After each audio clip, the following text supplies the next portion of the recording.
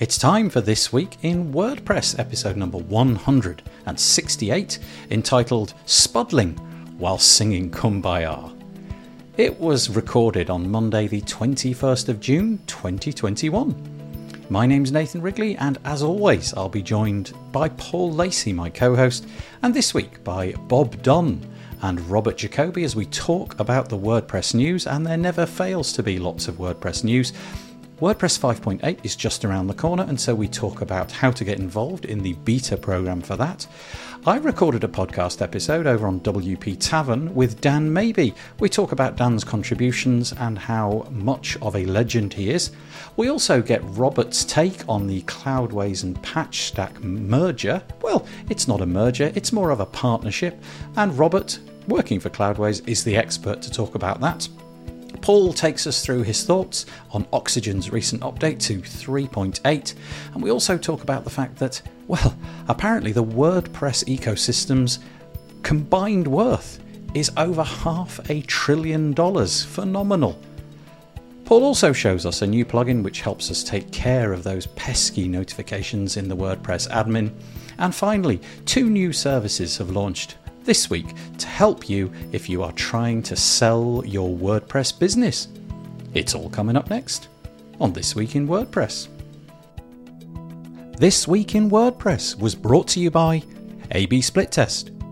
Do you want to set up your A/B split tests in record time? The new A/B Split Test plugin for WordPress will have you up and running in a couple of minutes. Use your existing pages and test anything against anything else. Buttons, images, headers, rows, anything. And the best part is that it works with Elementor, Beaver Builder and the WordPress block editor. Go check it out and get a free demo at absplittest.com. Hello, good morning, good afternoon, good evening, wherever you may be in the world. It's very, very nice to have you with us. I'm always nervous to say anything at this point, Paul, because I don't know if you've noticed, the audio for the first 10 seconds is diabolically bad when you replay it, and I have no idea what that is. By now I'll sound completely normal, but for the first 10 seconds it'll sound like that. Don't beat yourself up so much, Nathan. It's not me. It's StreamYard. It's definitely the tech. Anyway, This Week in WordPress, I think we're on episode 168, something like that. Very nice if you've made the effort to join us. I appreciate it. You will see a star-studded panel. Well, apart from, me and Paul can probably step out of that. But we've got some absolutely lovely guests for you today. And I'm going to let my good friend Paul Lacey, who joins me each week as the co-host, introduce everybody today. So over to you, Paul. Thanks, Nathan. Well, if you listen to WordPress, and by that I mean listen to podcasts or live streams or anything like that, then you should have heard the voices of the 2 panelists we've got today. So because they are legends in podcasting and streaming and all that kind of stuff, and Bob there is laughing as if he's not, but we all know you guys have been around doing this and giving value to the community for a long, long time. And so we're very appreciative that you both come on the show at the same time as well, which is actually just a happy accident as well. So that's awesome.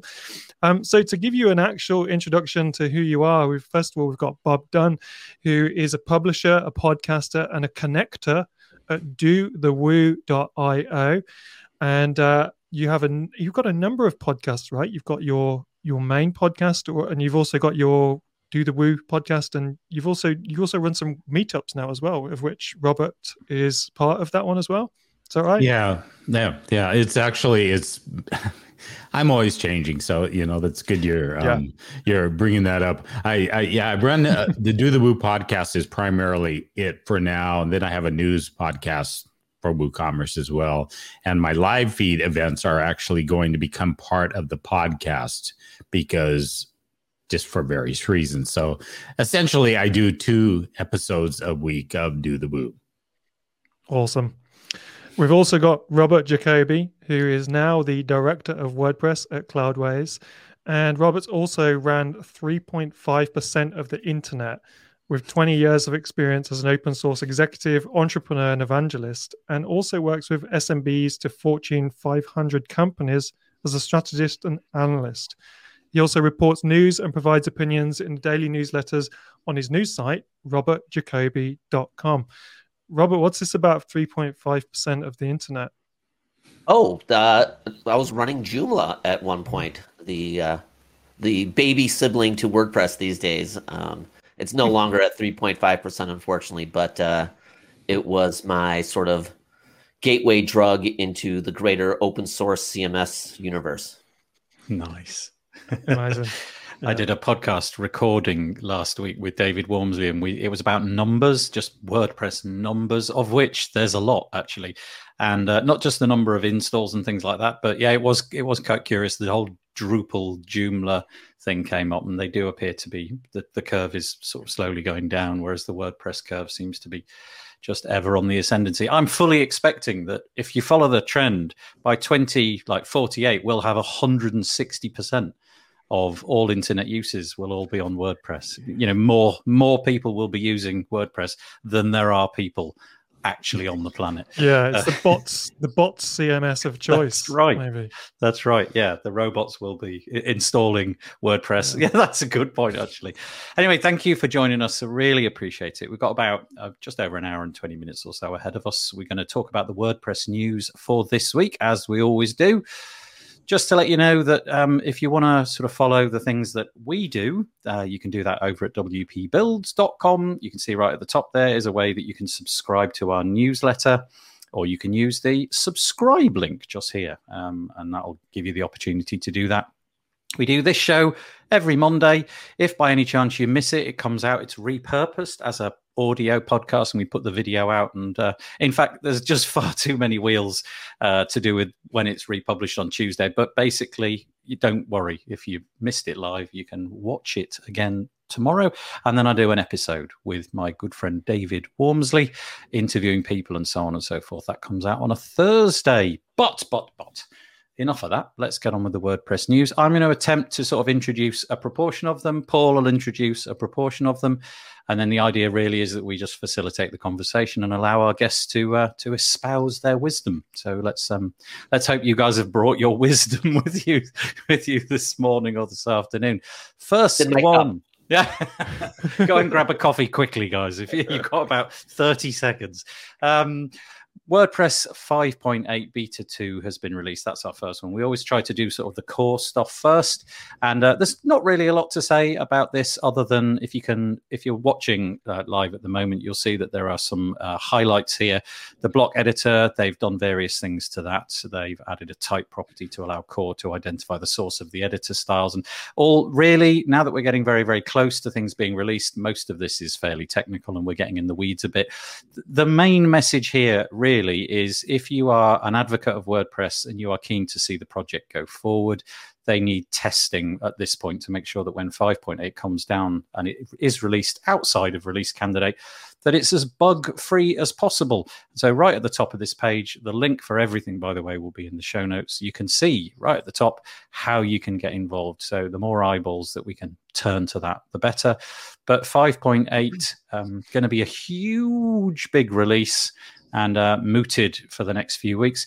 I am just going to throw that one out. And I don't know I know that Paul and I follow it fairly closely. I don't know if Bob does or Robert does, but is there anything, if there's anything that you are keen to see coming out in 5.8? I'll just open the floor to the three of you.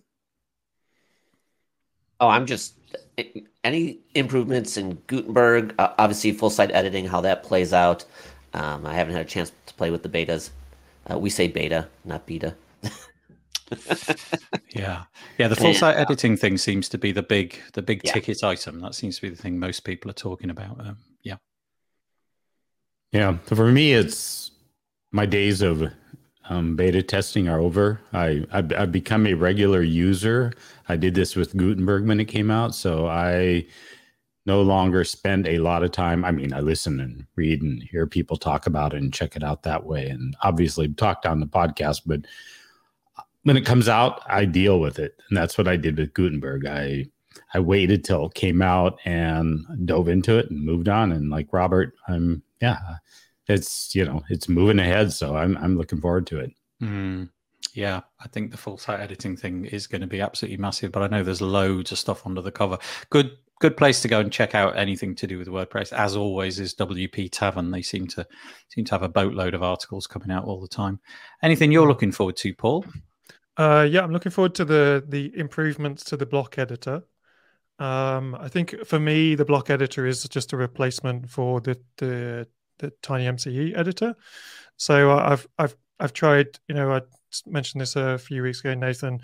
I've tried a few sites building out with the blocks for everything, and it hasn't worked out for me very well yet. So I'm sticking with my favorite kind of stack, which tends to be Beaver Builder, Beaver Themer type approach, because it's just mature and works for me, and in all the scenarios, whether it's my own sites or client sites, I feel happy with that. But I'm looking forward to the improvements to the user interface on the block editor, because I do think it's an improvement on the Tiny MCE editor. But in terms of the big headline, the full site editing, it's getting merged into core. But there is a good article on WP Tavern by Justin Tadlock, who has tested this in terms of someone who's not actually probably in the core. He's probably tested this and released the results of his tests the most publicly out of probably anyone else that I'm aware of. And he's been involved in most of the different rounds of testing with full site editing. And he does summarize in the end that it is launching and isn't quite there. In fact, it's not there at all, actually, was kind of his summary, that at the moment it's really quite a good tool for building out full page landing pages. So, destroy the header, destroy the footer, build everything within there. In theory, you can build out sites, but there's a lot of things that aren't included in this version of full site editing. So it's not really full site editing yet. It's the first part of full site editing in core. And one of the things that is a little bit troubling is some of his things he's found out in terms of a user easily being able to get confused whether they're editing structure or content, and ending up mixing the two. So 1 minute they think they're editing the content of their page, but it's so similar to when they're editing the structure of the page, like the header or the footer area or something, that someone could easily forget what they're doing and start adding content into templates. So that's the kind of thing I can see them cleaning up over time, because it will become apparent. There'll just be so many users having that problem. But it sounds like a really good launch. Whether you like Gutenberg or not, it's there, and they're making improvements to it. I'm not a huge fan, but I'm glad of the improvements. You flip-flop, don't you? 1 week it's hooray, and next week it's boo. Do you know what it is? I'm really impressionable. All right. Yeah. Okay. Yeah. So whoever I hang out with, I always like to listen to what people have got to say, and try and help it form my opinions. And I think that we had Anne McCarthy on the show, and We did, yeah. Yeah, and also Birgit, who are really, involved in that side of things. And I got to hear their opinions and what they were doing and their reasons for this. And it pulled me towards getting in, looking a bit deeper and stuff. And so I can see all the good that they're doing and why they're doing it and why they think it's a great thing. But it's been a while since I've spoken to them. So the other side of my influence is pulling me back to you know what? I like it. It's all right, but it's not for me. It's not for agency type people, in my opinion, yet. That's just my opinion. I'm trying to get better. Bring you back to the light. It's block editor, Gutenberg all the way. Yep. Yeah. You really are very bullish, aren't you? You're very, very pleased. I've loved it since I first saw it. Whatever, it was 3 years ago. That's what you were going to say when I was 3. I was thinking, crikey, that beard has come on quickly. Yeah. Yes. The one thing I was just going to add was real quick was I had Anne McCarthy on recently, not too long ago, maybe 3 or 4 episodes, 3 or 4 weeks back. And one of the things she did mention is that 5.8, I mean, everybody's all excited about it, but from the user standpoint, there's very little they will see.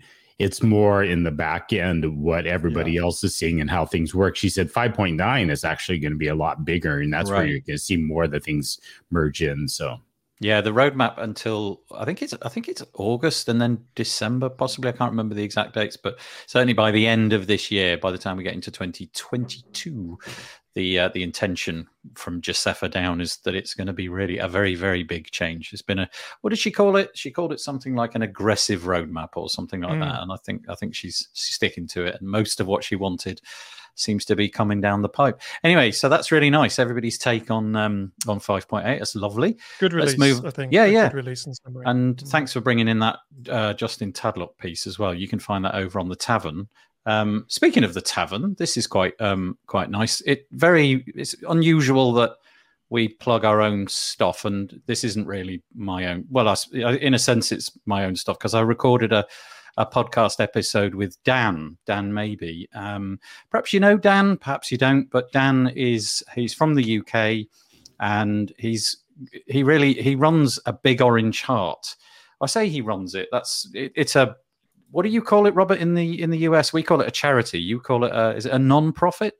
Non-profit, and Dan is the executive director of Big Orange Heart. Thank you. I didn't want to get the words wrong, but Dan started this charity in the UK, and very recently, for all sorts of reasons, it's become, it's moved its credentials, I suppose, it's where it's based, over to the US, but he still continues to do his work in and around positive mental health and all sorts of other things in the remote work community, of which WordPress is a great big part.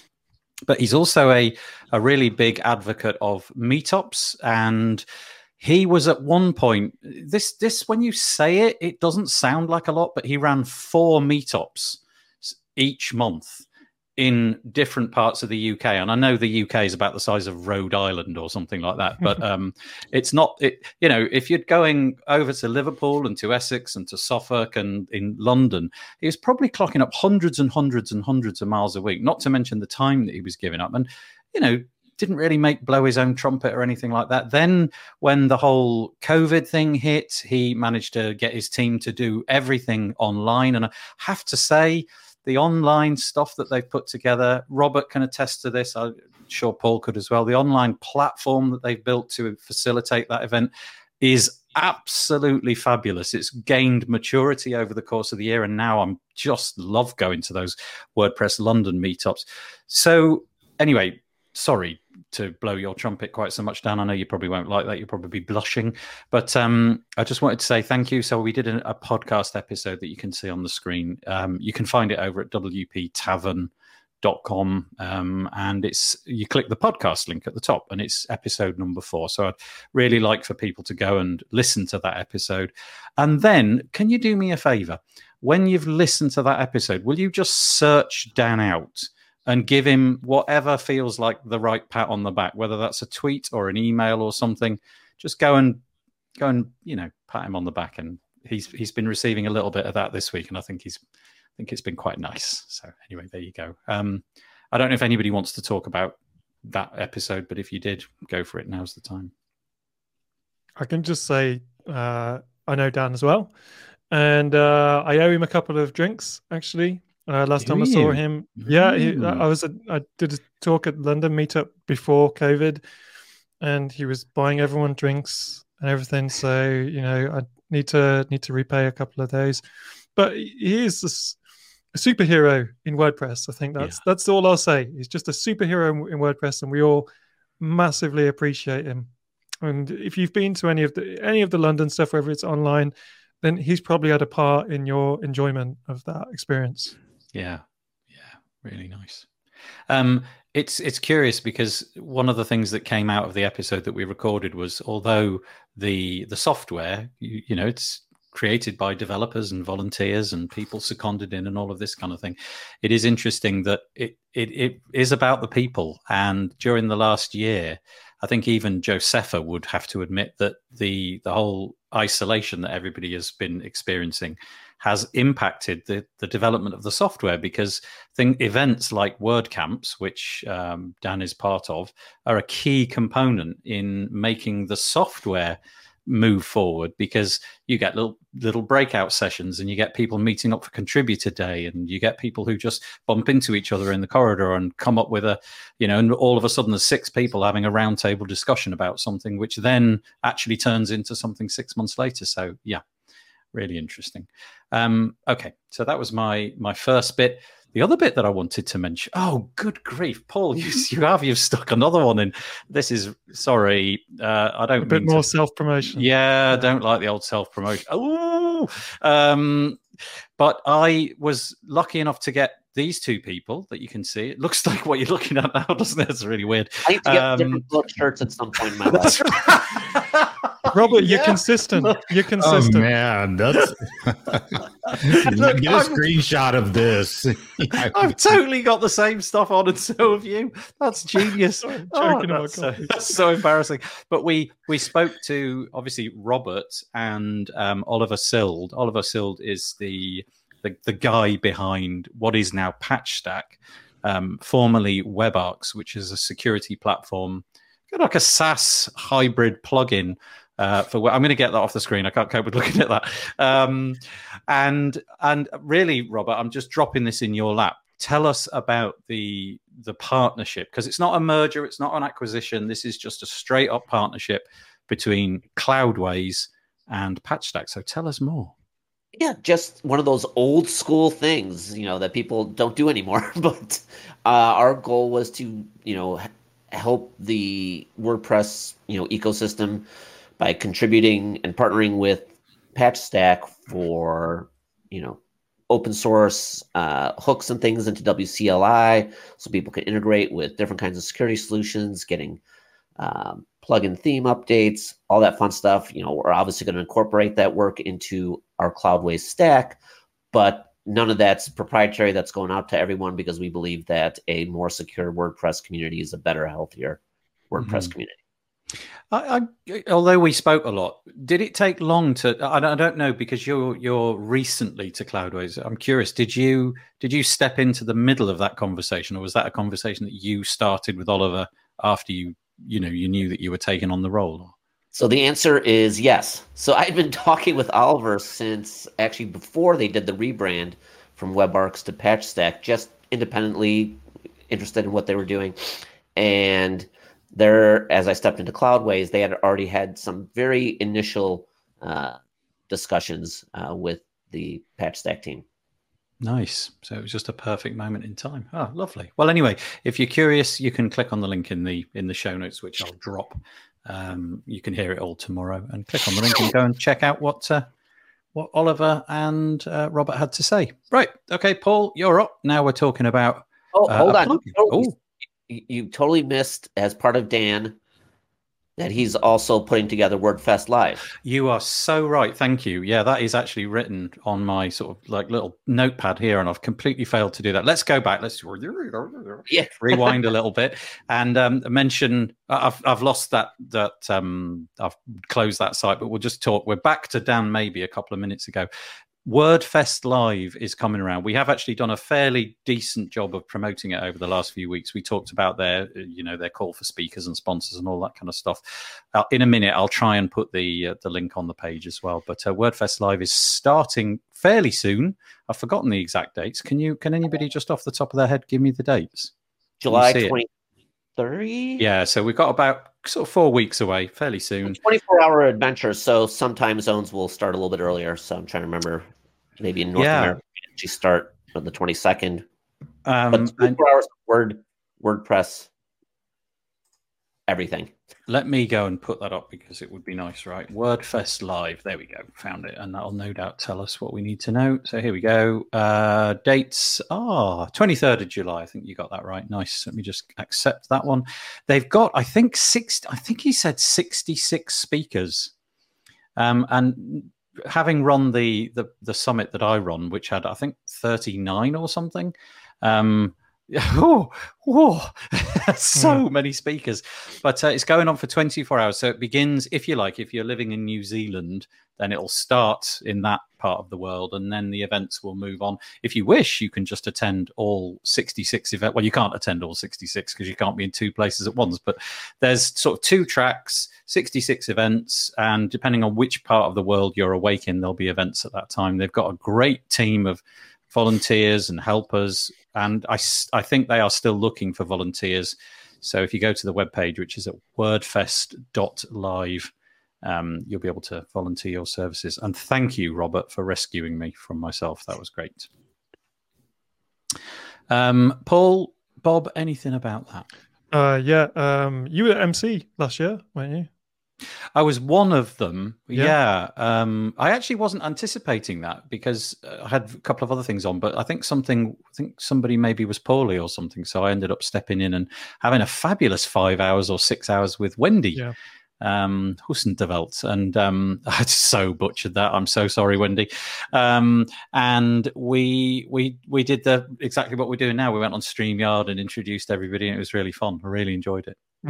Well, I wasn't going to be involved in this year's WordFest, but I am now. Oh, I was invited to a small panel, which was really, really nice. And Maya from GoDaddy messaged me to say, would I be interested in coming on this panel? And so, and told me what it was about. I probably won't say what it's all about as yet, but she did say, and this is true, that Dan, she said, I said, when will I know, dates and times and stuff like that? And she said, Dan, maybe we'll be in contact with you. And in my mind, I've had this joke all week, which was, well, could he confirm if he will be in touch with me or not?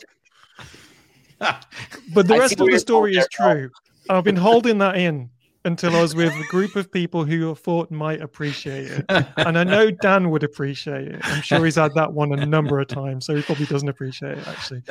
But yeah, I'm looking forward to the panel anyway. So, because I was too kind of a bit tired to do a proper talk, but then I was invited on a panel. I was like, brilliant, fantastic, I can be involved. That's great. So really looking forward to it, actually.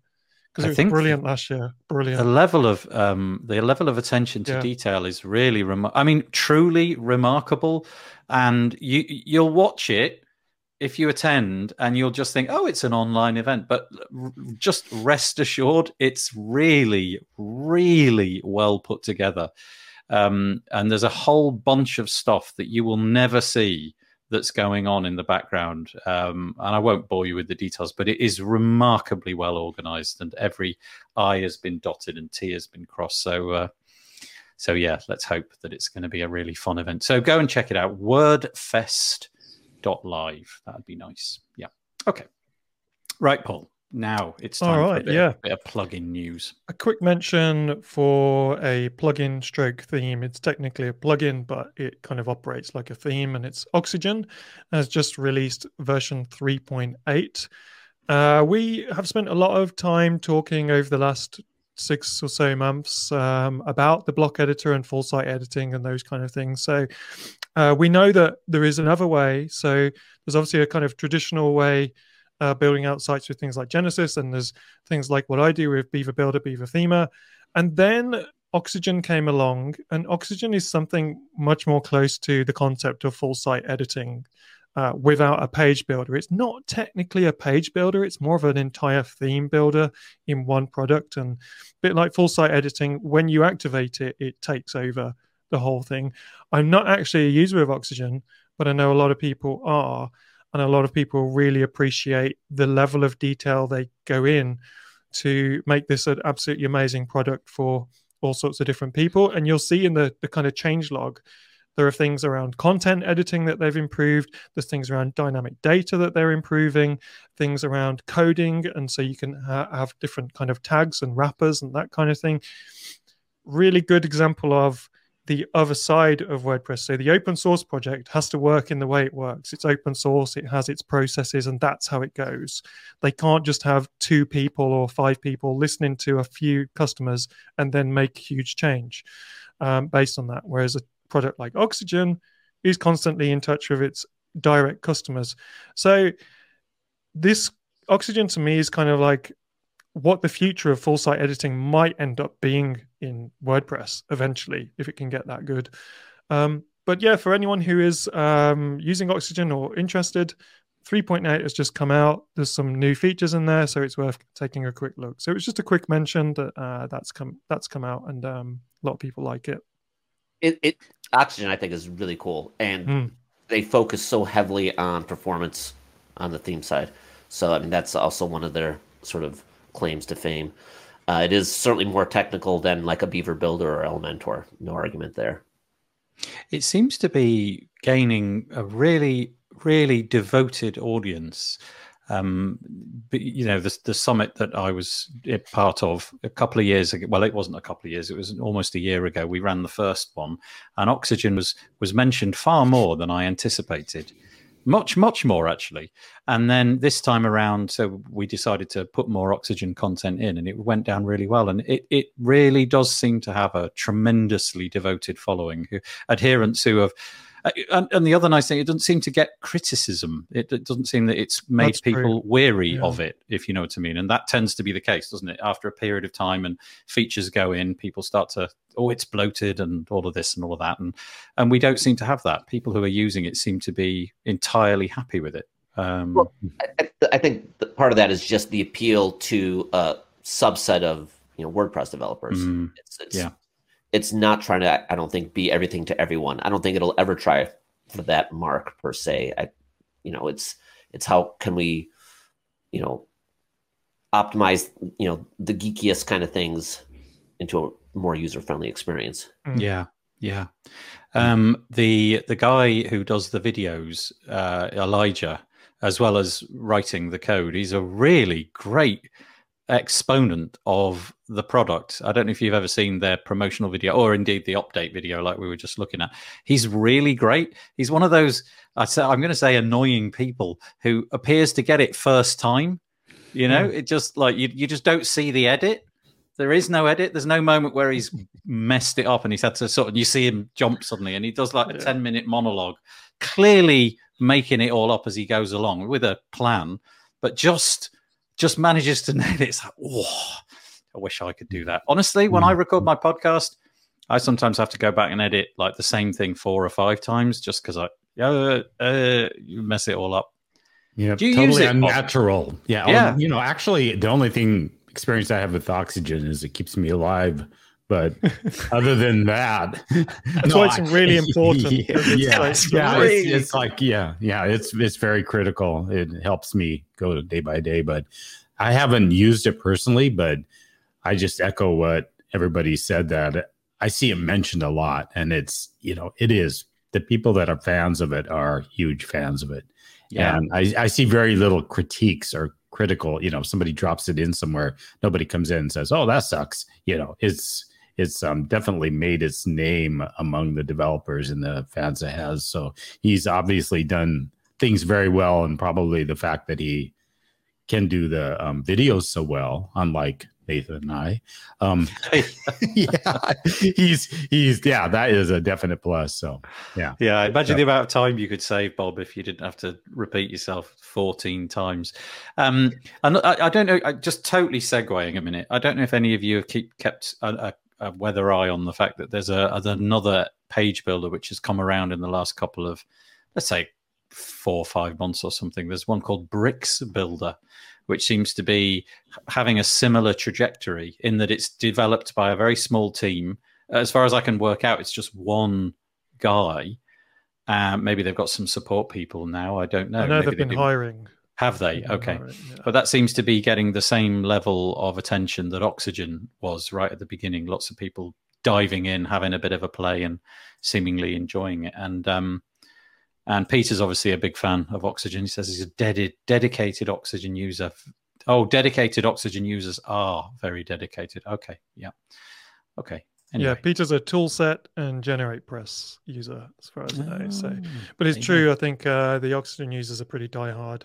And a lot of them moved from Elementor to a lot of the diehard advocates. So there's a lot of advocates for the product, vocal advocates that absolutely love it.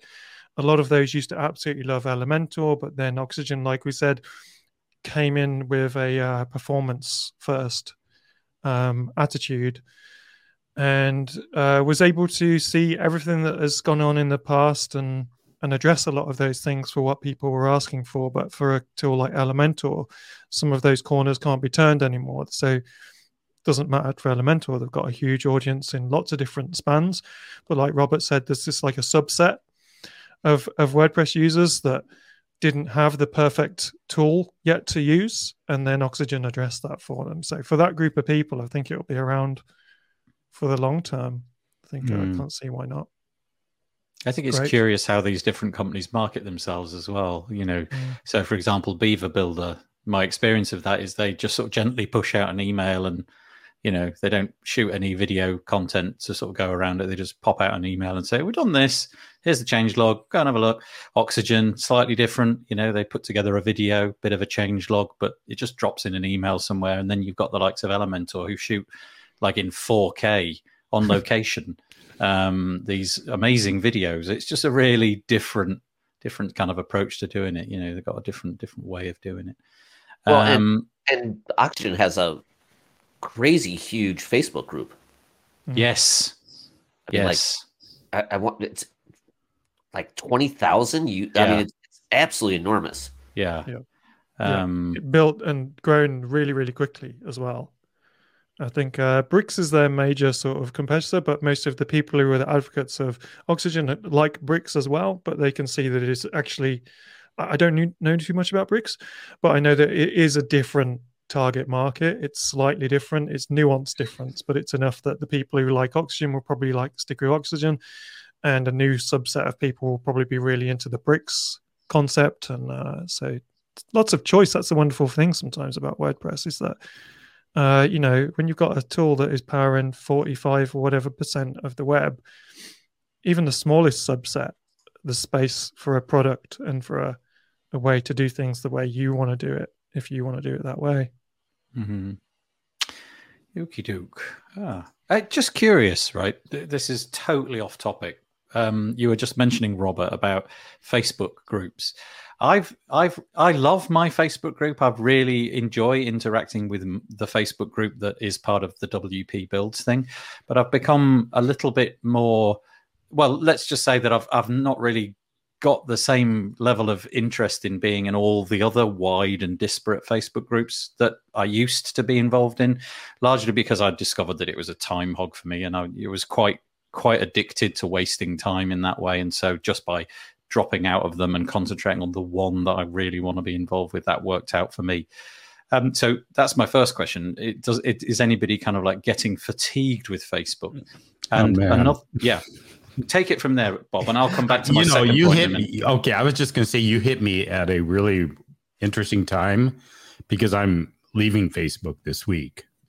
Totally. I have a page that has like 1,500 people that don't pay attention to me.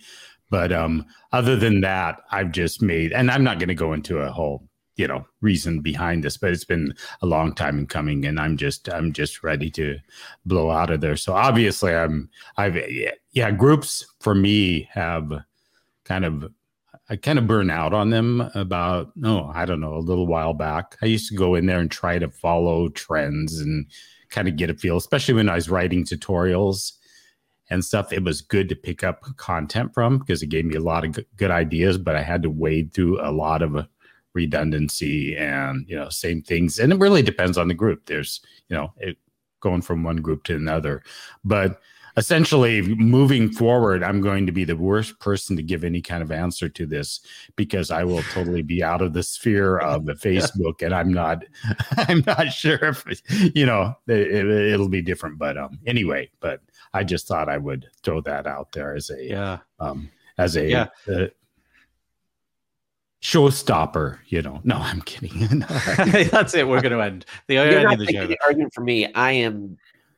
I've actually disappeared from Facebook for a while, came back over, the last year and a half, but I don't use it for anything. So like any personal social stuff, that's not ever happening. There are a couple of groups I quote unquote follow, but I mean, if I log in for serious into Facebook, that's maybe happening once a week, maybe once every 2 weeks.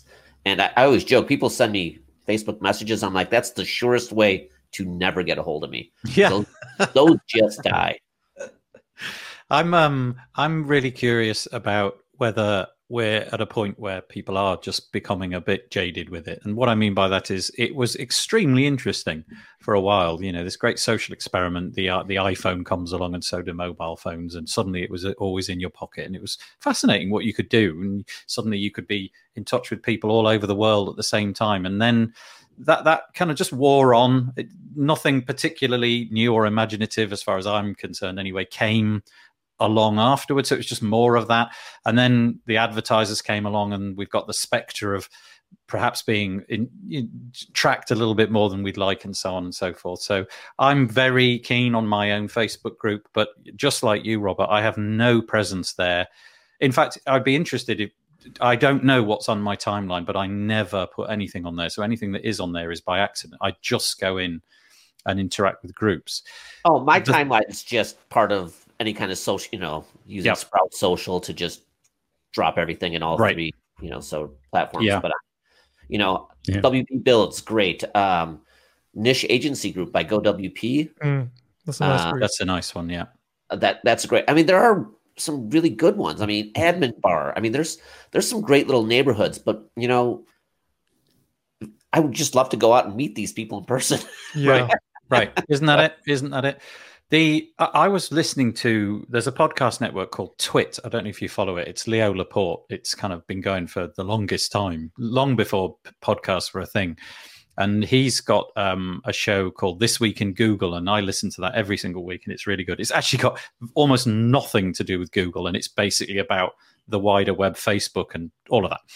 And he brought to my attention this thing called Mastodon, which is sort of an open source Twitter clone. And I've installed an instance of Mastodon at wpbuilds.social. Actually, funnily enough, because we mentioned it last week and I didn't delete it, I've still got the thing. And I'm experimenting with that. I don't for a minute suspect it'll get any kind of traction, but there's about 35 people in there at the moment. And I just like the idea of trying something where there is no tracking pixel. If you put something in there, it's just between the 35 of us that are going along. So if anybody's interested in that and they're just sort of fed up and you want to talk just about WordPress in a Facebookless environment and Twitterless environment, it's at that URL, which I didn't even know was a URL, wpbuilds.social. I didn't know you could buy the .social domain. But it's pretty slow going at the moment. But if you want to join us, that would be nice. And I've enjoyed setting it up and playing with it and tinkering with it a bit. But it gets me socializing with people that I know I probably would like to keep socializing with, which is nice. So, what about you, Paul? One weird thing that I came across actually this weekend, which I had not heard of before, Polywork. Yeah, I just joined that. Yeah. That's exactly why. Yeah. I did it I got on there about 2-3 weeks ago. I don't know how I got on there. And it's essentially, it's a little bit different. It's more of they say it's more of a creator's LinkedIn, not really LinkedIn. Somebody's saying maybe it's going to be the offshoot of that for creators. It lets you put in projects you're working on. It's not just, you don't have to put in just posts. It's like, it's getting people to follow each other, maybe finding collaboration and partnership. And, it's one of those, I don't usually jump in anything like that new, but it just was intriguing enough that I thought I'd go in there and peruse around. So I think it's, I think it's interesting. And I got invites if anybody wants them, but it's, it's, if you want to explore it, but it's, a nice cool website, isn't it? Yeah. Really great. Yeah. Look at that. You can just imagine your clients, if you're a web agency, hey, can we have something like this? And you're just like, what's your budget? Yeah. Can we have animated plasticine characters, please? Yeah, sure. I'll install the plugin for that. No problem. That's right. There's the animated plasticine character plugin. There's also a separate balls moving along tubes plugin as well. You can install that one. I think, for those of you that are Facebook listening, there's balls moving along tubes on the screen. Yeah. I think Facebook, if you're new to WordPress and you actually want to get involved in the community, especially in these times, it's a good place to start to figure out what's going on and where things are going on and what things you can listen to or watch or attend. But I think a lot of us probably get, and I know a lot of people in the comments using the YouTube link and rather than the Facebook one these days. I think it just gets a bit fatiguing sometimes, Facebook, and I almost completely left. I know Lee Matthew Jackson is in the comments there, and he's almost completely left. And Bob, you're leaving, and me and Lee had lots of conversations about this because I probably dropped out before he did, and then he was asking me about it and was I disconnected from everything. And the fact is, someone like you, Bob, or Lee, leaving WordPress is once you get to the point where you are a creator and you've got an audience, the only benefit that you're really missing out on is dopamine hits from seeing people saying nice things about you on Facebook versus the negative side of things, that the FOMO and all the other things that come with it. So it's just Paul, almost like a Do people say nice things about you on Facebook? I never get that. No, I don't either. They say nice things about Bob and Lee. So there's almost no benefit to me being on Facebook.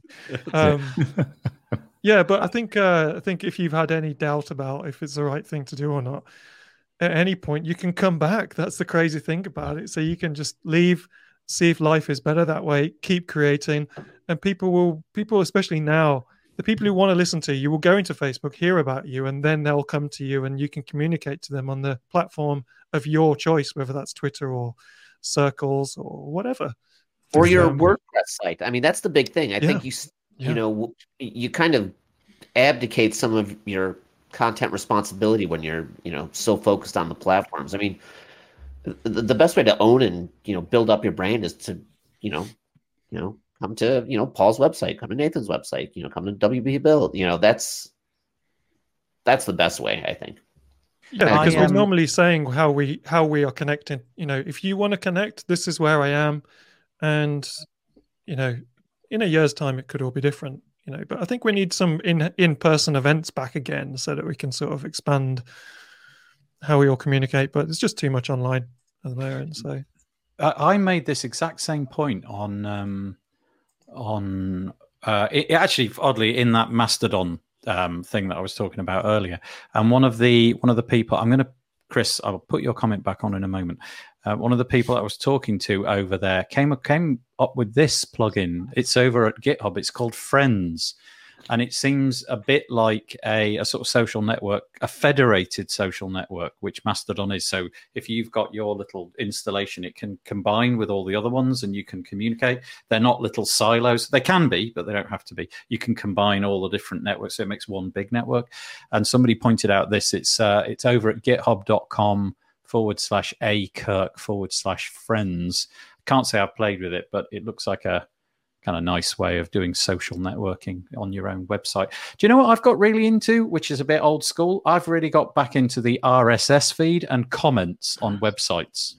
Just good old fashioned writing comments at the bottom and seeing where that leads. And it's great. RSS, it's like that's the only I've never dropped RSS. No. I've used it to keep track of everything, and it's just like I've never found anything to replace it.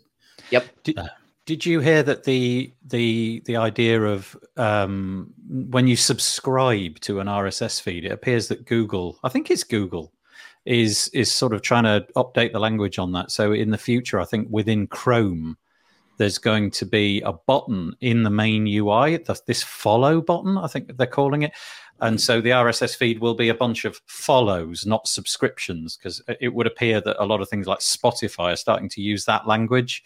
I don't care either way, but it's just interesting that will be part of the browser. And I don't quite know how that'll even work, but presumably if there's an RSS feed tucked away somewhere on a page, Google will surface it as a button in the Chrome UI, and you can then click a button and give more data to Google. Lovely. I actually use an open source app called NetNewsWire. Oh yes, RSS. Yes. Yeah, and I love it. It's simple. It's its own little app. It does exactly what I want, and I can easily catch up. So the big question is, I mean, I've loved RSS probably for as long as Bob has, and Google had such a great platform for RSS. So good. And they flushed it down the toilet. So good. And they've just realized that, we should probably still be doing it. I mean, Duh. I'm sort of like so mad about it. I use Feedly as just sort of I do. That's my go-to now as well. Yeah. Just my centralization, so I can pull up RSS on any device. I don't know if I'm ever going to go back to, futzing around with Google's implementations. Burn me once, that's plenty. Thank you, Google. Do you know, I was thinking about this the other day because I was looking for my wife. She wants an app to do like a to-do list, and she's got an Android phone, and pre-installed on the Android phone is the Google Keep app, which serves as a reasonable to-do list. But that was the exact thought that went through my head was, how can you possibly have any trust in this?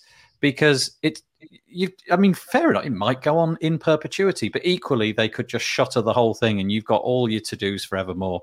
In the same way that Google Photos, I was really beguiled by that and I really loved it. And then the free tier went away and it just suddenly occurred to me, well, it didn't occur to me. Somebody said, well, why do you think it's gone away? And I was like, well, because I don't know. They've just decided. He said, no, they've got all the data out of the photos they could possibly want now. Mm-hmm. They've got every bit of AI intelligence they could want. They've had 4 or 5 years of untrammeled access to all of your pictures. They now know what dogs look like. They know what every signpost on Earth looks like, what every building looks like, and so on. It's like, well, we'll close that down now. We've got what we need from that. So I'm with you. I'm using Feedly. I did use NetNewsWire. And I've tried a few other things as well, but Feedly works well. I've got a great big list of RSS feeds, just WordPress RSS feeds, which help me create the bits and pieces that I want to see. And Robert Jacoby, I've got to say, yours come up quite a lot. You just got that beautiful big blue R. It's just like, there's Robert's. It's like I'm always clearing it. It's like, okay, there's 10 new ones. Oh, it's Robert. Yeah, they come in clumps, don't they, Robert's posts? My schedule's gotten so crazy that it's not on a daily basis anymore. Now it's just like, oh my God, I have 4 hours. Smash as many posts in. That's nice. It's really nice. And so, as always the case, there's going to be a contrary opinion, and it's Chris Hughes. Chris has got the opposite opinion of the Facebook thing. Sorry, we've totally gone off message here, but it's been fun. He's more involved than ever with Facebook. Made some amazing partnerships here. The fact real names are generally required keeps it authentic compared to Twitter. Yes, I'm sure you're right. And obviously, it's 6 of one, half a dozen of the other. What doesn't work for me will probably work for you. Stay tuned, Chris. I won't say why, but just stay tuned. To Chris's point, that's for that kind of stuff. That's why I prefer LinkedIn. Right. I just talk about it as much, but it's enormous, and I think just for I can actually focus more on actual work in LinkedIn, and I prefer the experience overall compared to Facebook anyway. So agree. That's hands down. There's Twitter, which ignorant of LinkedIn. But then, comparing Facebook to LinkedIn, I'll take LinkedIn any day of the week. Do you know, it's fascinating because I'm just like you, Paul. I can't make head nor tail of LinkedIn, and it really is because I haven't made any effort. I've made no effort to go in there. I don't think I've even got a photo. I don't think I've got a photo or anything. Yeah. I've got like an old profile from a decade ago. People still say, congratulations, you're still working for that arts organization, which I left like 15 years ago. Yeah, it's terrible. I need to update it, but it does nothing for me yet. But it's probably not helped. But then again, I haven't applied for a job for 15 plus years. And that's an ignorant thing to say, oh, I don't need it because of that. I've probably missed out on something. So it is on the list to check out. Robert, well, I was looking this week at LinkedIn again, just because I was trying to hook it up. And apparently you can now push content like this, video content through platforms to so I went in and this is like the biggest slap down ever. It was lovely. I applied and they just said, you're just not important enough. I can't remember the wording of the email back, but it's no, we decline your request to have video access because nobody cares about what you say. Is basically what I got. But I don't put any time into LinkedIn. So whilst content goes in, I've curated nothing. I've made no efforts there at all. And I don't get it. But I was listening to the Elementor Summit, which was last week, and I think it was called what was it called? Creators 2021, I think it was. And they had Gary Vaynerchuk on. And his I think at the end of his monologue, he was asked what's the best bit of advice, and he was just work on LinkedIn, just really concentrate on LinkedIn. And I just thought, okay, I've missed that one. That's why Gary's dead famous because he's worked on LinkedIn. A good LinkedIn profile. Yeah, Do there you go. While we're on trust and Facebook and WordPress and mix them all together, it's obviously like we use Castos for hosting this WordPress. Bob, I don't know if that's what you use as well, but basically, Facebook just announced that they're releasing a podcasting platform. I know, I saw that. And it's we've got yeah, everyone's just shaking their head. I mean, it's just worth hell mentioning. Freezes over. Yeah, that's right. Well, this is the thing. Like RSS is like something that hasn't really been corrupted as such, and one of the terms of service that people need to know about if they're thinking about using Facebook as a podcasting platform is that Facebook reserves the right to take your content and mash it up with other things. So you can, oh my gosh, can you imagine the political to the left or to the right of mashing up people's words combined with their ability to detect audio to text and basically go, right, we need a bunch of famous podcasts to kind of say this message, and let's make a montage episode. And I don't think any serious creators will use the Facebook platform apart from the ones that probably get paid to be kind of brand ambassadors of the podcast platform itself. But it's I just think podcasts. I actually think podcasts will survive that, and I don't think that it will have a big effect on the true content that people want to speak about. But if you have a podcast and you want to keep it to be your content in your place, then WordPress and your own podcast host is the way to go. Keep it open source and keep freedom of speech unmanipulated. I read that piece over the weekend, and because it was over the weekend, it didn't make it into this week, so it'll probably make it into next week's news. But I was really curious about it, and I just saw that as another AI grab. I just saw that as another great way of Facebook getting, because it'll probably go along with transcripts. Yeah, and so they'll be able to mine everybody's voices to figure out what word. I'm sure they're pretty good at that already, but as another way of doing that. But I guess in a sense, they've got to this. They've got this maturity, haven't they, Facebook, where everybody by default is on it, and there just seem to be a few of us who've got beards growing and stuff who are just like, anything to do with that. And but it does worry me. And then you see people like Spotify. I actually had to download the Spotify. I'm not a Spotify subscriber because there was a podcast that I really wanted to listen to, and it was walled inside. It wasn't paywalled. It was just walled inside of Spotify because they paid to have it made. Yeah. So you had to, and boy, Spotify are good at putting notifications on my phone. I must have had 7 or 8 this week, just trying to get me to upgrade and offer me this sort of three months free tier. And I've hovered over it a few times thinking there's quite a lot of good content in there. There's quite a few. I wouldn't, I've got a different thing, so I didn't in the end. But it just worries me that podcasts are kind of becoming a bit of a commodity in the same way that lots of other things have done over the recent months. I was just reading, there was a scathing review of and I can't remember, a famous comedian that started a podcast because all the actors and comedians are doing it. And this person basically said this comedian broke every rule of podcasting. He rambled. It was a worthless show.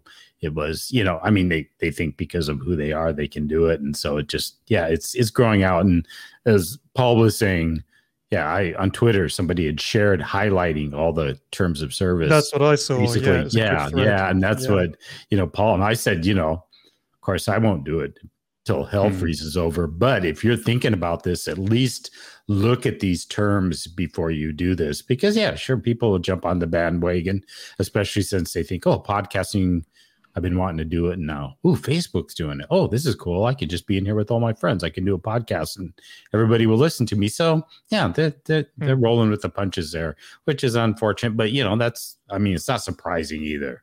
It was like when I saw it, I shuddered for a moment, and then I got up off the ground and did my tweet and stuff. It was like, okay, I'll just say this, and you make your decision. Yeah, I put the way that I use the Facebook group that we have is that I just put the the link back to the website. So if new content is produced, we just post the link and say, come and listen to it. And obviously you've got the RSS feed, so the audio can be consumed directly into your phone and downloaded onto your phone. But it sort of sits inside of the the WP Builds account, if you like. You know, there's the whole list of all the episodes we produce. And it feels like the RSS system isn't trying to take anything, but I did once or twice put the entire podcast episode in our Facebook group, and I thought, this is silly. What's the point of that? So we stopped doing that. I stopped doing that. What's the difference? Oh, sorry. Right. I want to come back to Chris, because he had a different opinion about that as well. He can't cope with LinkedIn, the inbox spam on LinkedIn. Okay. That's fair. I mean, there's a lot, but it's actually pretty easily ignorable relative to all the mail spam. Yep. And Andrew Palmer, hi Andrew, nice to have you with us. He says, what's the difference between Facebook Live and Facebook Podcast? I think the podcast is going to be an audio only thing, and I think you send it directly to them as opposed to doing it live. So you pre-record your podcast and then you send it over to Facebook, and they take on the job of sort of promoting it across Facebook as part of, you know, the normal feed. But then they take ownership. I don't think they take ownership of it, but they take ownership to the extent that they can do whatever they want with it. So they can chop it up and use this sentence against that sentence, and presumably mix it up with other people's work as well. So it might get in inverted like you can commas imagine like polluted. a fashion, like a fashion thing. You know, it might be like, oh, let's summarize what the influencers are saying about, you know, the best baseball cap to wear in the WordPress space or something like that. And they could combine, you know, different people saying this or saying that. And it would kind of make sense as someone who just wants a kind of summary of like different voices from podcasts. But I think the ability to misuse it, which, you know, these big companies, they do. So is the big worry. And the other worry is, like, at some point, maybe they'll change the terms and conditions to say, if you want to stream live to Facebook platform, then you lose that as well, you know, and then that'll be a big problem. But I think some of these established things, it's harder for them to change. Bring in something new audience. Everyone wants to start a podcast sort of thing. Then they will get a lot of customers for that. But yeah, and you'll be stuck on there. Yeah, right. Yeah, right. Yeah, you'll right. be stuck. You know, and you'll be like, you know, if you're going to start it and you think, oh, this would be great to put on my site, and you know that it's where it started. It's going to stay there at least up to that point. So, I've not been a big user of Twitter at all, and in fact, to the point where I had to get Dan, maybe who we were talking about earlier, and Paul on various occasions to actually show me how it works, because I genuinely don't get it. I just get frustrated. Like, I don't understand. I still don't, Paul. I'm really sorry. I know you tried your best, but my head is too thick. I still don't understand. If I see a tweet and I know that there's context, like somebody wrote something before that which led to it, I still can't figure out how to like play it all backwards. I have no idea how that works. And I've really tried. I'll make you a video, Nathan, and send please. It to you. Okay. Honestly, Bob, no matter, right, here's my promise, right? And it will be, this is a sincere promise. No matter how good your video is, I still won't get it. There's just some block there. There's a challenge. But isn't there, because it can't always be a straight line, can it? It can't always be this person started it and then it just went straight down. Doesn't it I know what you're bifurcate saying. And go off in... Yeah. But how do you... Yeah, exactly. You could have a weird thread tree coming off of it. So then you might wind up deep inside of a tweet thread, and then you got to go back up and then look for the other replies. And read more, load more. Okay. Add more useful threading functionality. See, this is why I like the whole WordPress thing. It's just there it is. It's chronological. Just the further down you go, the older it is. That's all there is to it. There's nothing particular. Oh, of course, there's nested comments. Shut up, Wrigley. It's time to move on about WordPress. Yeah, right. Where did we get to, Paul? Let's come back to the business one in a minute. Just a quick mention of this a new plugin being announced and launched by Ben Gilbanks, who is his website is binarymoon.co.uk, and he's created a plugin that it says here, it takes control of the WordPress plugin and theme notifications. So if you scroll down a little bit, Nathan, you'll see that it's all these crazy notifications that, this Whoa, overload. is that an actual screenshot? I've seen some of my so sites. bad. I've seen some of my sites look like that when I haven't never had logged it into that them, and I've just been using managed WP updates or something like that. And I log in and I'm like, oh wow. So anyway, Ben seems to be kind of a bit perturbed that this wasn't really getting dealt with by the core team, but it was very, very important. And so has created, and this is another thing I love about WordPress, has created a really creative way to do this. And what he's actually done is using JavaScript to kind of hoover up, like vacuum cleaner up all the notifications and move them within the document object model into this little button where all the notifications are, which is exactly what it makes sense where the notifications should be. So he's also argues in the article, well, first of all, well done, Ben. Amazing plugin. I'm looking forward to trying it out. And a lot of people get annoyed with those notifications. Second, he also addresses why he hasn't just tried to contribute to the core. And what he basically said was he doesn't really have time to do that. He's got more time to have the discussion about doing it with the core contributors. It's better use of his time to just do it and release it as a plugin.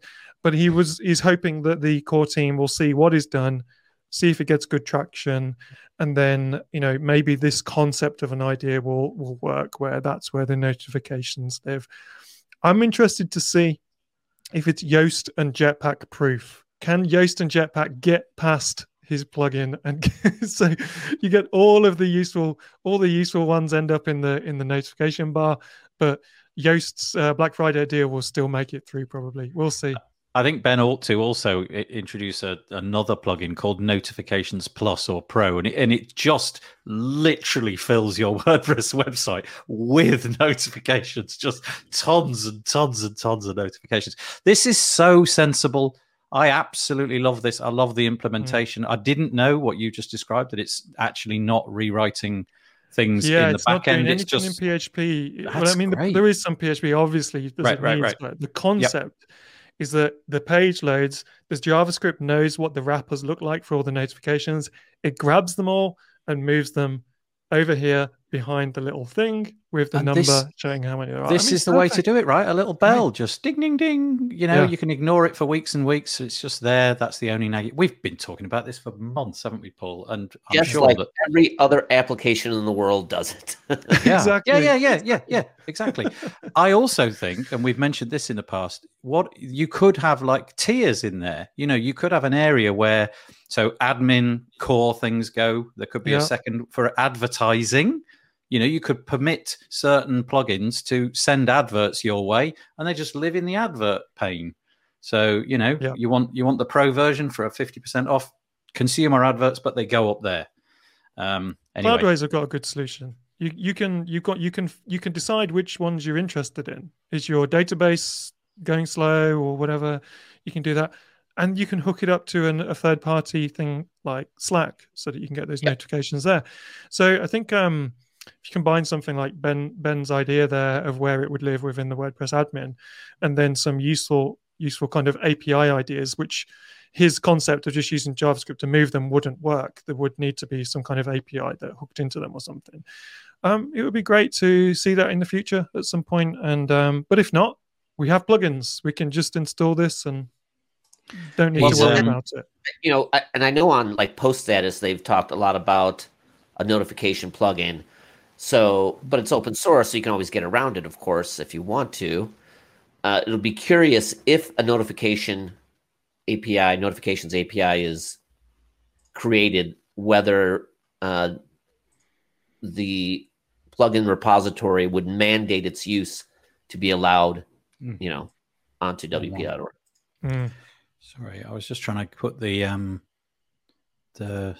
URL. He's made it part of his tool belt plugin, it looks like, which is a suite of other similarly sensible things. Tools. Yeah, a load of sensible stuff.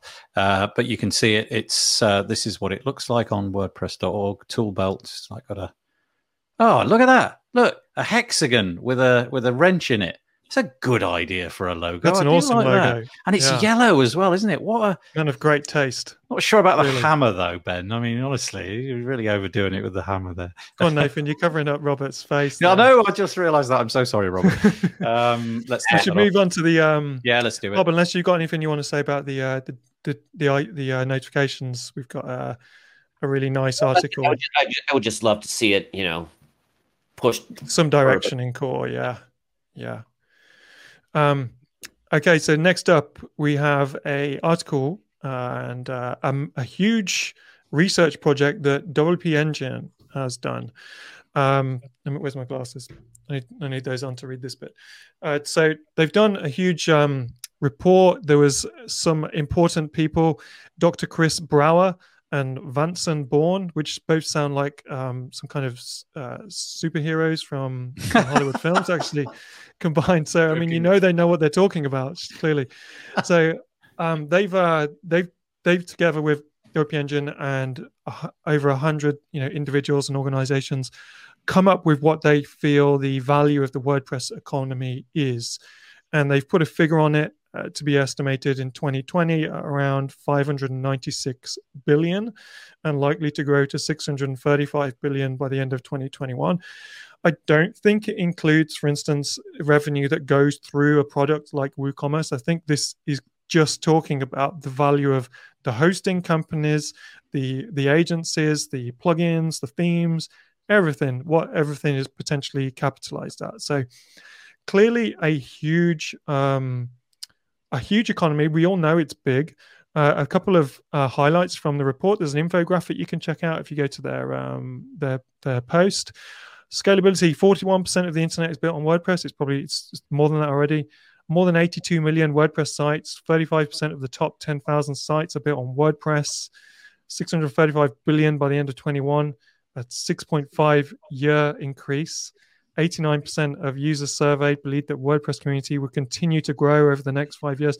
It's just numbers after numbers after numbers of, big stuff getting bigger and, it's just getting bigger and bigger. And we have on the show today some people who I think understand this better than myself and Nathan. Bob, first of all, you have your WooCommerce podcast, and the value of this particular product, WooCommerce. And I don't know if you've seen this report yet, or if you've got any comments on it at all. And Robert, from your own point of view, you've been involved in the business side of WordPress forever. So we're really interested to hear your opinions on this one. Yeah, I did. Yeah, read the article. I actually downloaded the ebook, but have yet to really dive into that. I guess to me, it's nice to put it in perspective. I think we all knew it was big, but putting numbers and putting this data in front of us obviously proved that point. It's not exclusive of WooCommerce. WooCommerce, of course, has that whole space in the last year and a half has just skyrocketed, and it's insane. I mean, I can could go on, and just from having people on the podcast and my own experiences and what people are doing as far as setting up sites, it's there's obviously continued growth that's going to be happening there. Yeah, it's overall, I don't really have any deep insight to it. It's one of those things that I read through and it was just like, I was nodding. Yeah, that makes sense. I can see, it didn't surprise me. And I think, all of us have been in this space long enough and seen it grow. So it's just, to me, it was refreshing to see it actually down in numbers versus in just, this is how much of the web we capture and so on and so forth. It gives it a bit deeper WordPress is still on its way to maturity. So yeah, I think it's good stuff, obviously. Well, and if we think about I'm going to take a slight tack to this for just a second. If we think that WordPress will also be Gutenberg, and how will Gutenberg and block editor transform other experiences? We're going to hit on some of these, but Tumblr coming into play as, how will that evolve? Will that become a much more pleasant alternative to Facebook? Will, things like Day One, will probably hit some of these acquisitions later in the show, but, those are all going to become WordPressified too. So it's not just your traditional WordPress site that is now being included in all this. That number is going to grow to some degrees exponentially as other tool sets start taking advantage of some really cool stuff. Again, that's why I love Gutenberg, because that can be transformational for a lot of projects. Yeah. But back to the more interesting question, and which completely struck me as, huge number. This is interesting. WP Engine put it out. Why did WP Engine spend all this time and money to put it out? I'm waiting for that S1. I said last year that they're going to file to go public in 2021, and this only lends more credence. I wish I had some more fun info on, scoops on that. But, when you put out something like this to define the marketplace, it just screams like, and we're going to be the big guys in this marketplace. So, they actually say that in the article. I don't know if you've noticed, like they said it's about 15 times mentioned. WP Engine, the world's most trusted WordPress technology company, announced the results of it, and that the world's most trusted WordPress technology company is mentioned so many times in the ebook and the PR. Yep. But I don't know how they validated that. I don't know how you self-validate something like that, but it seems to be like a slogan as such that they're keen to use. And you're absolutely right. It's like I think every time Matt Mullenweg can give another % on the the use that the share price of Automatic would go up a little bit as well. But I tell you what, I was on Dopey Tonic panel show a few weeks ago, and Spencer Foreman had this really crazy, I thought it was crazy, but it was funny and I don't know, maybe scary and realistic prediction. He was like, and Jonathan Wald was on it as well, and Spencer predicted that you got Automatic, which apparently capitalized at something like 3 billion. I don't know where these numbers come from, but I'm just going to go with what he said anyway. And Wix is capitalized at 15 billion, so it's 5 times bigger than Automatic. And Automatic, its flagship is WordPress, obviously, and WooCommerce. And Spencer was predicting, and he was like willing to put money down with Jonathan Wald that Wix would buy Elementor and fork it and create their own fork of WordPress, just to, as he would say, stick the thumb in your eye. I think that's how he says it, to Automatic. And if you are a company that technically has 5 times the amount of billions of dollars of the main company behind WordPress, then it's not an impossible thing that could happen to actually go, okay, these all reports are all great, but watch this. Boom. I mean, I thought it was fairy tale, but who knows these days? Do you remember a couple of weeks ago, Paul? It was more than a couple of weeks. It was more like 6 weeks ago that the falling out somewhat publicly of Matt Mullenweg and I forgive all the Wix people out there, the man behind Wix, yeah. And yeah, you never know, some sort of tit for tat $1 billion acquisition just to it wouldn't cost them, if they've got that much money, they could afford to buy out Elementor, probably, who clearly are going in direction of forking WordPress at some point. Probably is what most people think. I think please. I think thanks for that heads up, Paul, because I don't think that's crazy in the slightest. In fact, I'll double down and say I'd be surprised if it didn't happen. I mean, there's a reason Elementor is building Elementor Cloud. I mean, that is going to be the Wixification of WordPress. And, WordPress wants to, have its cake and eat it too. I think that's a no-brainer. And, here's the other thing. They're both local companies. They're both Israeli companies. So I'm sure there's a lot of, of that local networking that happens. So again, I would be shocked if it did not happen at some point. I think the best thing about this article is we all get to just put our little fingers in our mouths and go, $500 billion. So much money. I mean, God, it's as much as I can manage to buy a bowl of cereal. I mean, $500 billion. That number. Oh, there must be European countries whose GDP doesn't really get. Yeah, in the report it says that it would be something like the 39th richest country in the world, if that, And wow, I can't remember. That was it. Yeah. Something like that. Yeah, it's worth a good look. I mean, obviously they've got two smart people and talked to a lot of organizations about this, and it's all paper money, a lot of it.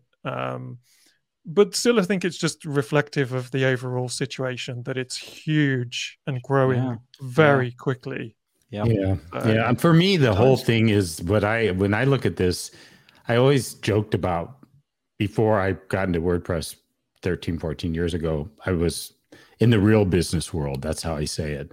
And it's kind of a sarcastic thing. But, with everything that's going on that we're talking about here with the acquisitions, everybody's saying, oh, our little community, what's happening to it? And I just think it's business as usual. If you lived in the business world, this is constantly happening.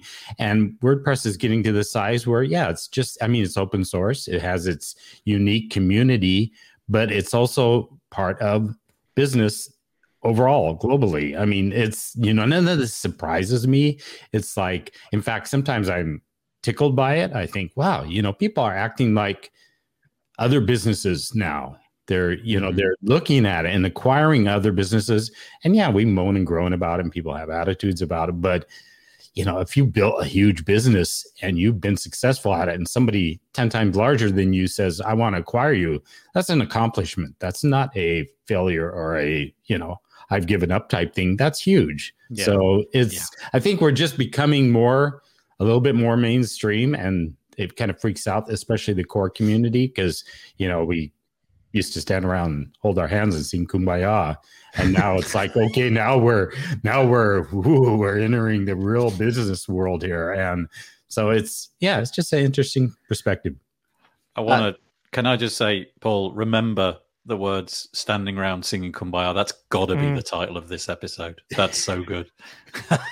Sorry, Robert, carry on. I remember one of my points. Now I totally lost the other one. Oh, no. Oh well. I remember. So just back to the Wix thing, just so people have names. The CEO, founder of Wix is Avishai Abrahami. So Thank you. For reference. But I think where WordPress is today is where Linux was, 15, 20 years ago. You have, you had the Suzies, Red Hats, IBMs, all these companies that were, had this mature, operating system in this case that, created businesses out of it, huge businesses, billion-dollar businesses. So, and this is exactly what's happening with WordPress. And, that's awesome. Yeah. That because it's open source, the beauty of it doesn't actually kick out anything from the community. And you can still actually do, if you want to have intro to WordPress community folk and little meetups and things like that, that's great.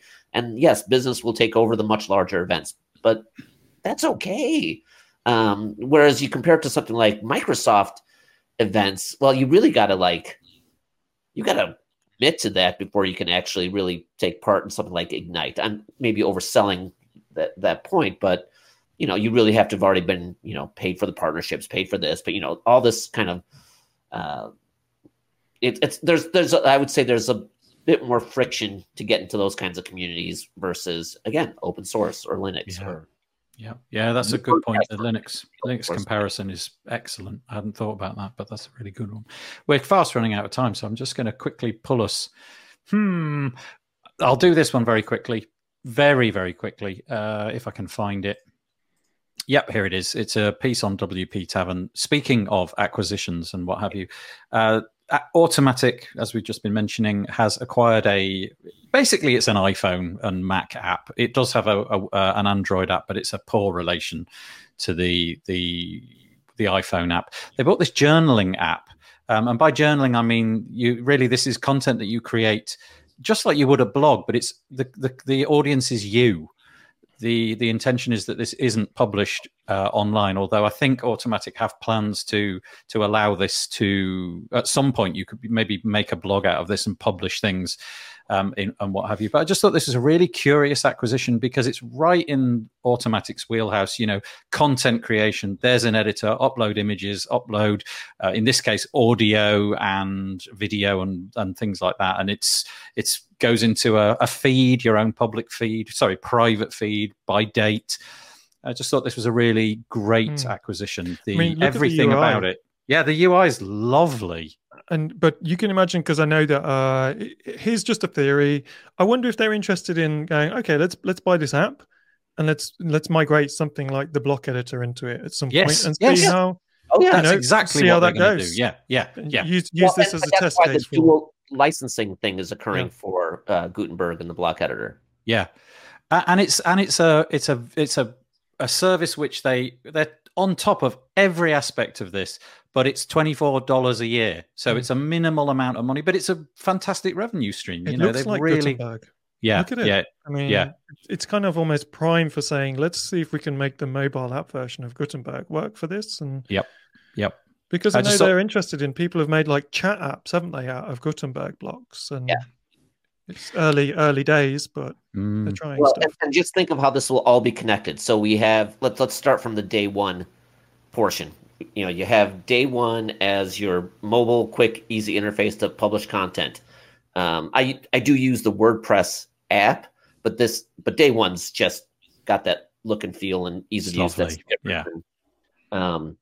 And then, of course, maybe I'm publishing it to Tumblr all of a sudden, which is actually now a WordPress site, which is accessible not only on Tumblr, but also accessible via a private domain or a top level domain. And, all this stuff is all going to be interconnected. Don't worry. I mean, I'm genuinely impressed with the thinking behind the sort of the content ecosystem that's growing out, because I love it. And then, at some point, who's going to be hosting all this? Well, in the case of if you're publishing to Tumblr and to your WordPress.com, I mean, it's great money for Automatic. Yep. And I would imagine that there'll be at some point in the future, there'll be, some kind of API hook to your WordPress website, whether that's .com or .org, and you'll be able to just push stuff. And it's a bit of an upsell, isn't it? And you can publish it onto your platform. There was definitely mention in Sarah Gooding's article about the public nature of it. But it is just curious, the idea that the intention of a WordPress website is always to produce stuff and it be visible. This is exactly the opposite. You produce stuff and it's completely invisible because much of it is private. It's pictures of your children. It might even be things that you really don't want to share. They're very personal, and it allows you to do that. And Chris Hughes in the comments again. Thanks, Chris. Sorry, Robert, blotching you out again. He says he's been a paid customer for many years. It's absolutely fab. Well, I started using it this week, and even though the Android app is, like I said, a poor relation, it's still good enough for me. And I signed up. And I'm podied. I just want to make sure that in this great content model that third parties aren't excluded. And that's yeah. And it's Automatic bought it, it's their option. But I think for kind of those things like with PatchStack and Cloudways, how can we make sure that some of this is still connected to the greater ecosystem? Yep. And while I believe Matt has that in mind, there's other forces that might take over that say, no, this is all going to be within our silo. What was curious as well is that in the comments over on the day one side of things, because obviously they've got their customer base, a lot of people over that side of things perceive Automatic to be the dark enemy. They see them as this big giant corporation, which is really not how I see them, because of where I'm seeing them from and the heritage that I've got. But obviously 1,500 employees, they've got this and they own this and they own this and they own this, and they've come in and they're going to ruin our app. And a lot of people literally balked, ran away, cancelled their subscription. Whereas I'm exactly the opposite. I'd never heard of them. Now I'm a subscriber. We see that in every acquisition, there's going to be a minority for the most part that are like, I just don't want to be part of this. That's fine. Yep. Okay. Yep. But, on the whole, the other, don't forget, Automatic has a significant sum from Salesforce Ventures. Talk about your dark enemy. I'll take Automatic over Salesforce. Yeah. Just it's easier to use on the Automatic side. Now I'm not going to get Salesforce calls. Sorry. Yeah. Anything there, Bob? I haven't Yeah, I think it's cool. Yeah, I love it. I haven't checked it out. I just, looked at through the article. Last time I journaled was when I was a teenager, and I would never want it public anyway. But, and that journaling back then was a pencil and a notebook, of course, at that point, because there was not these kind of options. But yeah, I just think it's a no-brainer. When I saw it, it's one of those things I just, like Robert was saying, I just echo. It's like, Automatic bought this. Wow, that makes total sense. Yeah. Content, and what the future of it holds. So yeah, for the users, I think it's a great integration. The problem is it's gonna either force me to get an iPhone or hope that they come out with a better app. So for example, on the Android side, you can't do things like you can't shoot video and you can't include audio. You can just put pictures in and what have you. But even on that basis, it's worth doing. I really like it. Right, we're on to the final home stretch, and it's me to introduce. I hope Chris Hughes is still here, because we're going to mention. Have I missed something out? No, I haven't. Nope. Let's do Chris's first. Let's do it in this order. We've got 2 pieces this week, all really doing the same kind of thing. Big shout out to Chris Hughes. He's been a long time listener of this, and he this week has launched to say that he's launched it is not quite true. This is, he's asking you to join his founders list, and you can see on the screen, WP Broker. It's at wpbroker.com, and they're describing themselves as the WordPress acquisition marketplace, and you can go and join. It says it's going to be launching in mid-2021.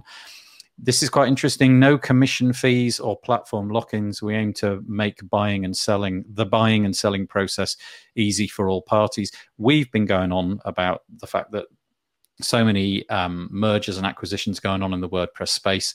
And so Chris has decided that he wants to act as a sort of conduit, somebody that's going to facilitate those kind of transactions to take place. So I wanted to give a big shout out to Chris for that. So that's wpbroker.com. And I'm sure Chris wouldn't mind me also mentioning that this week, I'm sure it's pure coincidence, a rival came out at the same time called FlipWP at flipwp.co, seemingly doing more or less the same thing as far as I can read it anyway. Perhaps, Chris, you could come on the show one day. That would be nice, and talk all about it. Doing the same thing. This one is Ian Poulsen and Alex Denning. Thank you. Alex Denning behind this as well, and purporting to do the same thing, connect businesses. I don't know if there's a different fee structure or a different way that they're going to communicate with one another and what have you. But whereas as far as I could work out, yet last week you didn't have any choices for this. You had to go and find these people all yourself and do the negotiations yourselves. Now you've got potentially 2 choices. Looks to me like the Flip WP one might be already up and running, and the WP Broker one is the wait list starting later in the year. But yeah, I just thought I'd like to give Chris a bit of a shout out and mention the rival as well. Oh, there we go. He's made a comment. Sorry, Robert. So Chris has made a comment. Thanks, Nathan. All competition is healthy. How many form plugins do we have? Good point. So there we go. If anybody's got anything to say, it's the sign of a maturing, growing market. When you have enough players in the action with enough money, this pops up no matter what. There are hosting brokers that have been around for ages.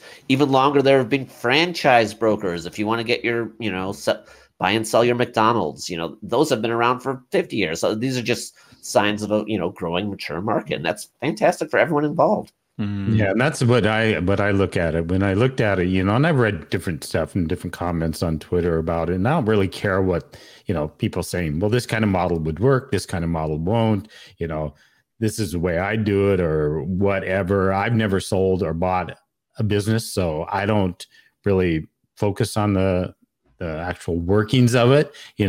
Both of them, people know what they're doing. They're going to work it out. They're going to work out the kinks, however, to get the business working. But I look at it, as Robert said, it's a maturity of WordPress. And I look at it from a different perspective, where I think of people that are outside looking in now, and even people within WordPress. This kind of reconfirms to everybody, wow, there's actually a site where people can buy and sell WordPress businesses that aren't aware that the dynamics are there, and there's incredible businesses out there that others do want to get their hands on. And that brings the whole ecosystem to another level, just like I was saying, going into the real world of business. It's like, hey, this is impressive. If you want a WordPress business now, you can go specifically there. It's just not going on whatever. It's like Flippa or something like that and scouring through everything. This is, again, showing that we've got some, meat in the game here, and things are happening. And there's a lot of potential exciting businesses out there that, people that want to buy them and people that want to sell them. Yeah. And just to go back, I mean, this is nothing new. It's just new for WordPress. I mean, private investors, I mean, some of these WordPress, just anecdotally, some of these buy-sell deals are really inexpensive. It's someone who's put their time in. They don't know how to push it forward. They're done. They just want to get rid of it. I've seen things come across the wire less than, $50,000, which is, a steal if you, want to put some effort into it and do something with it. So, those doctors and lawyers with some sort of play investment money that they have around now are hearing WordPress more and more, in the business news, and, are like, okay, let me, try something for $10,000 or $20,000. Yeah. Why not? Yeah. Speaking of which, I've decided to put WP builds up for sale. For the £8.50, maybe that's a bit much. We'll go for $8.25. To be honest, about Nathan, Chris Lemmer did do an article about the expectations of what people value them, so you might want to just check that. I think I've aimed a bit high, haven't I? I've gone a bit blue sky there. Okay, yeah, $2.50 to you, Paul. Done. All right. Well, yeah. Okay. You take Bitcoin. No, only actual coin. There is a couple of things that we want to mention. Bob's put something in the show notes. For this, Bob, I am literally going to hand it over to you, if that's all right. I'm going to put on the screen the piece that you've brought to our attention this week. It's called Summit 2021. Tell us about this.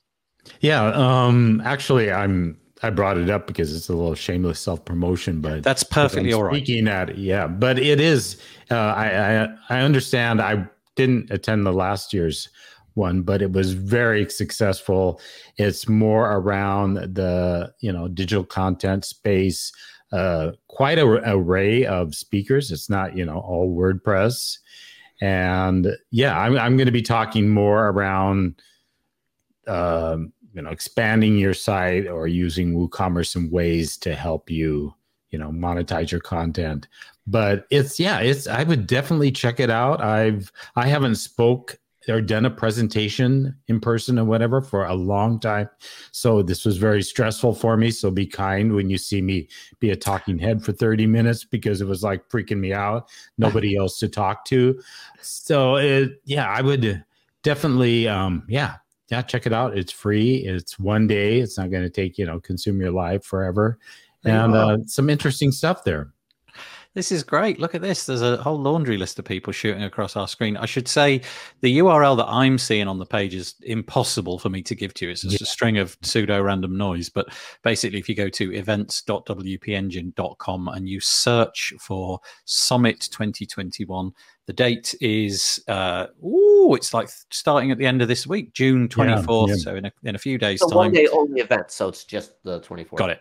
Thank you. And you can join it, and I'll be there in the chat during my presentation, and you can tell me how badly I did or if I did okay. I'd appreciate any feedback. Oh, that's lovely. I have just got one quick one. Have we got time for this? I don't think. Yeah, we'll just do one. If you're watching this on the screen, you're fine. But if you're not watching this on the screen, you can't watch it. It's just a robot. Check this little robot out. Look at it. Look at it go. I'm describing it. It's like this. It's like a little trolley with two wheels. I don't know where this is made, but it's got two wheels and it can jump. It jumps by sort of creating this spring action, and then it flips itself over. And I saw this and I just can't get enough of watching it. I've watched it on repeat about 15 times thinking, how would you make that? How is that even possible? I'm terrified about robots and things like that. Is this one of the competitors in the Tokyo Olympics for the floor program? Yeah, we should have an Olympics for robots. That'd be great. That'd be really fun. But anyway, I just thought Robot Wars. Oh, no. I mean, where literally you try to get a robot to run as a human across 100 meters and do pole vaulting and all that kind of stuff. That would be quite entertaining. Surely robots axing each other and flamethrowing each other is more interesting than that. Did you ever see years ago, and it's probably still going on, there is this competition, this big international competition where you can bring your robot and you don't know the task, but it's got to do a human related task. So it might be here's the robot, and the robots all have to look like humans. That is to say, 2 arms, 2 legs, and a head, something like that. And they put them in a scenario, and you don't know what it is. So it might be as simple as getting out the car. So they just put the robot in a car. Now you program the robot to get. It is so funny because 99.9% of the time the robots look paralytically drunk. They're just sort of trying ever so hard, and then they just fall sideways, and sometimes it's just reaching out and opening a door handle or something, and they get quite close and miss, and then miss again, and then miss again, and then fall over. You've fallen out of a car. It's so good. Anyway, that's it. That's all we got time for. That was a really 10-cent robotics. Is that what it's called? Robert, sorry, covered your face up again. They own half of Epic Games. Ooh, okay. That's where it came from. Right, that's it. We got no more time for anything this week. I would just like to say a sincere thanks. That was a really enjoyable episode. Thanks to Bob Thank Don. you very much, guys. Yep. Thank you for having me. Can I just mention one quick thing real quick? I've got to share this. I learned a new word. I've been spuddling lately. What is That's spuddling? With 2 Ds. It's a 17th century term. To work ineffectively, to be extremely busy while achieving absolutely nothing. That has become my favorite word now because I find myself spuddling here and there. So I just had to share that. Spuddling is the ability to basically to pretend to work. Yeah, it's just being extremely busy and achieving nothing. And I found myself doing that sometimes. So SPUDDLE.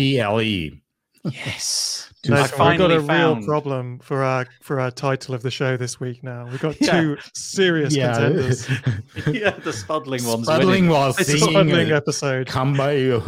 It's already winning. Thank you so much. I forgot about that. I confess I missed it in the show notes. Thanks for dropping that in. And thank you, Robert. Pleasure having you on the show. We'd like to have you both back, I'm sure. Paul, we've got the awkward bit coming up. Bob and Robert, you don't know this bit yet, but we don't know how long it takes for StreamYard to cut the stream when I click end broadcast. It's an indeterminate amount of time. I'm giving it the constant J. It's J amount of seconds, but I don't know what J is. It's the indeterminate constant, and here it comes. So we're going to wave, say goodbye for now. Bye, everybody. Thanks. And Great. yeah, thank you. Bye-bye.